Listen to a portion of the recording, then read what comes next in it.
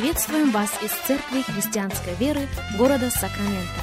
Мы молимся о том, чтобы последующие 15 минут послужили вашему назиданию и духовному утверждению.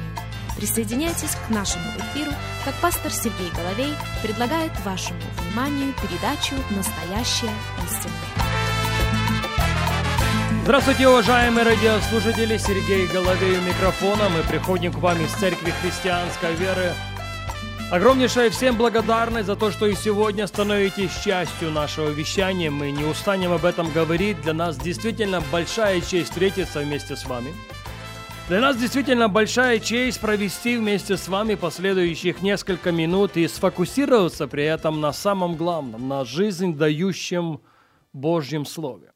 Ведь же в Библии мы читаем: «В начале было Слово, и Слово было у Бога, и Слово было Бог». Все через Него начало быть, и без Него ничто не начало быть, что начало быть.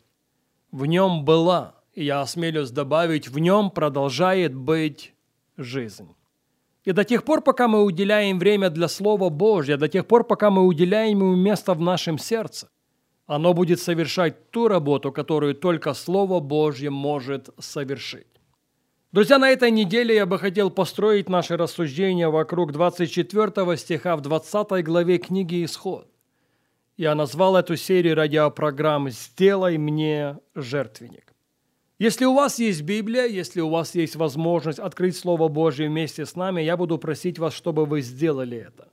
Книга «Исход», 20 глава, и мы начинаем читать с 24 стиха. «Сделай мне жертвенник из земли, и приноси на нем все сожжения твои и мирные жертвы твои, овец твоих и волов твоих, на всяком месте, где я положу память имени моего. Я приду к тебе и благословлю тебя. Если же будешь делать мне жертвенник из камней, то не сооружай его из тесаных, ибо как скоро наложишь на них тесло твое, то осквернишь их». Невольно возникает вопрос: кто дает такое повеление? Кто дает настолько конкретное указание? Это сам Бог обращается к Израилю, к народу, который Он вывел из земли египетской.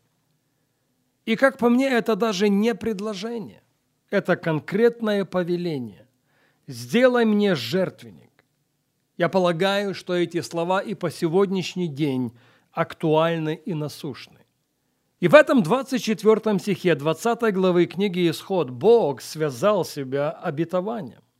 Когда ты сделаешь то, что я тебе повелеваю, когда ты построишь мне жертвенник, когда ты построишь мне жертвенник на всяком месте, где я положу память имени Его, я не замедлю, чтобы прийти к тебе.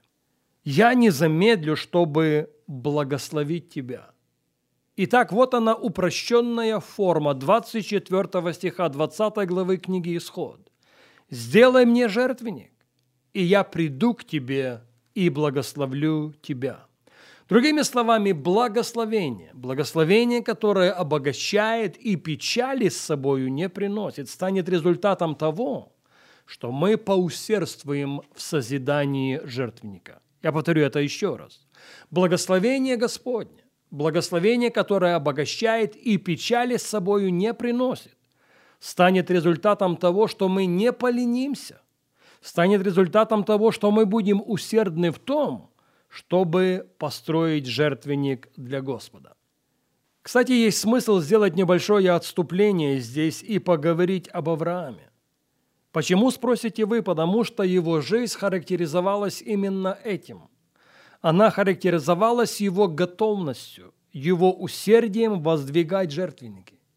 И если кто-то пережил на своей жизни руку Божью, благословляющую руку Божью, это был Авраам. В книге «Исход» в 12 главе мы читаем с вами в 1 стихе следующие слова. «И сказал Господь Аврааму: пойди из земли твоей, от родства твоего, и из дома отца твоего, в землю, которую я укажу тебе. И я произведу от тебя великий народ, и благословлю тебя, и возвеличу имя твое, и будешь ты в благословении. И благословлю благословляющих тебя, и злословящих тебя прокляну. И благословятся в тебе все племена земные. 4 стих, Бытие 12:4. «И пошел Авраам, как сказал ему Господь». Упускаем несколько стихов и переходим в 6.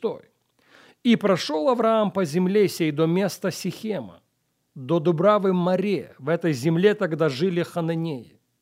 И явился Господь Аврааму и сказал: потомству твоему отдам я землю эту. И создал он там жертвенник Господу, который явился ему». Слышите? Это его первые шаги следования за Господом. Это его первые шаги его безоговорочного послушания Господу. И что он делает в первую очередь? Он создает жертвенник. Он создает жертвенник Господу, который явился ему. 8 стих, Бытие 12:8. «Оттуда двинулся он к горе, на восток от Вифиля, и поставил шатер свой так, что от него Вифиль был на запад, а Гай на восток. И создал там жертвенник Господу, и призвал имя Господа». А почему это так важно было для Авраама? Наверное, потому что он понимал, если я буду усердствовать в созидании жертвенника, Бог поусердствует в том, чтобы благословить меня. Кстати, долго не пришлось ждать. Перейдите в 13 главу, Бытие 13 глава, стих 1. «И поднялся Авраам из Египта, сам и жена его, и все, что у него было, и Лот с ним на юг. И был Авраам очень богат скотом и серебром и золотом». Еще раз, Бытие 13:2. «И был Авраам не просто богат, и был Авраам очень богат скотом, очень богат серебром и очень богат золотом». Знаете почему? Потому что Бог не человек, чтобы ему лгать, и Он не сын человеческий, чтобы ему изменяться. Если Бог дал обетование, Он обязательно его исполнит. Но в подавляющем большинстве случаев обетования условны. Не прочитали ли мы в самом начале? «Сделай мне жертвенник». И когда ты сделаешь мне жертвенник, когда ты будешь призывать мое имя, я не замедлю прийти к тебе, я не замедлю благословить тебя.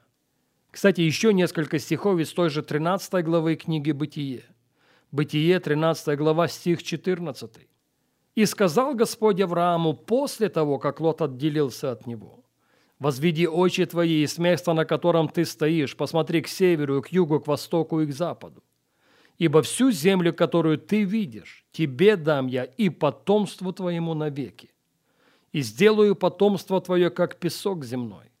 Если кто может сосчитать песок земной, то и потомство твое сочтено будет. Встань, пройди по земле сей, в долготу и в широту, ибо я тебе дам ее». И двинул Авраам шатер, и пошел и поселился у Дубравы Мамре, что в Хевроне, и создал там жертвенник Господу. Какой потрясающий пример для подражания! И как бы хотелось, чтобы мы вооружились этим. Как бы хотелось, чтобы наше следование за Господом было ознаменовано нашей же готовностью созидать жертвенник, нашей же готовностью призывать Его имя, нашей же готовностью поклоняться Ему на всяком месте. Потому что, повторю еще раз и далеко не первый раз, Бог не человек, чтобы Ему лгать, и не Сын человеческий, чтобы Ему изменяться. Если Он сказал, что Он придет, Он действительно придет. Если Он сказал, что Он придет и благословит, Он действительно придет и благословит. Благословением, которое обогащает и печали с собою не приносит. Но давайте возвратимся в наш исходный текст Священного Писания. Как уже замечено было, Бог обращается к израильскому народу. Бог обращается к народу, который Он только что вывел из земли египетской. Дает ему законы и постановления. И после этого прозвучали эти слова: «Сделай мне жертвенник». Нет, это далеко не предложение. Это конкретное самим Богом данное повеление. «Сделай мне его в той земле, в которую я тебя веду». Я ожидаю, что когда вы начнете владеть городами, которых вы не строили, когда вы начнете питаться из садов, которых вы не садили, когда вы будете пить воду из колодцев, которых вы не копали, вы никогда не упустите это из виду. Среди этого изобилия и благословения должен быть воздвинут жертвенник Господу, чтобы Его благословение стало не только нашим уделом, но уделом наших детей и последующих поколений. К большому сожалению, время не позволяет нам говорить об этом сегодня, и к этой мысли мы возвратимся с вами на нашей следующей программе.